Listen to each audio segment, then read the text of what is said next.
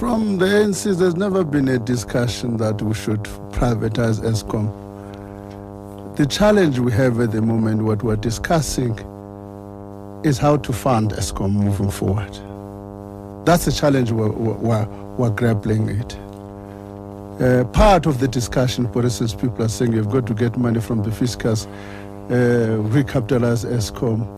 There are some of us who argue that if there's any cent available in the fiscus, it should be made available for other priorities. For instance, we've got to put more money on the infrastructure. We are currently choking the economy, both because of the electricity crisis and also because we're not stimulating demand. So if any free money is available from the fiscus, it must be made available for other pressing needs.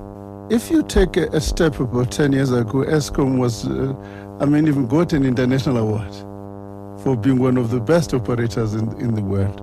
So it's not I think the decline has been fast and shocking for that matter. And lastly is that what you can, if you drill down, part of the problem has been an absence on a proper maintenance program. In other words, you wanted in one way not to have Eskom as the only player in the generation space. The intention was that Eskom will control 70% of the generation space and 30% will be independent power producers. Where I would agree with you is that what we did not do is to create an environment conducive to the achievement of that objective.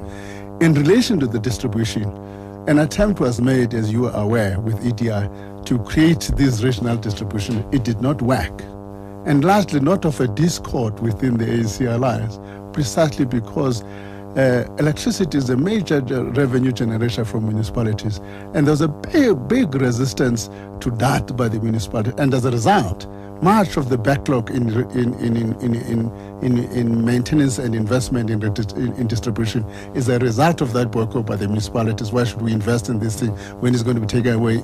And estimates now sits about 44 billion rand backlog. Government is not necessarily of the same ideology. Do you remember the first starting point was supposed to have been Cape Town, but the Cape Town was taken by the DA, and it reflects different viewpoints from different political parties, which is in the nature of a democratic polity. Eskom is not in a major crisis as you read in newspapers. Not in a major crisis. Eskom is going to have a profit.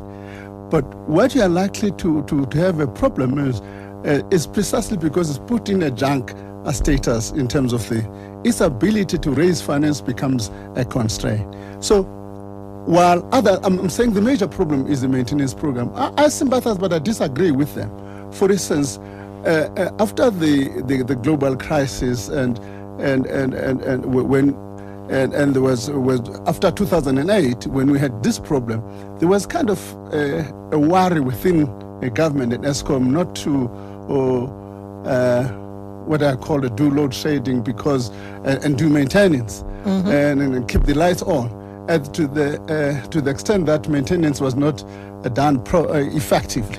So that's the main problem, and Eskom is on a massive program now to do exactly that.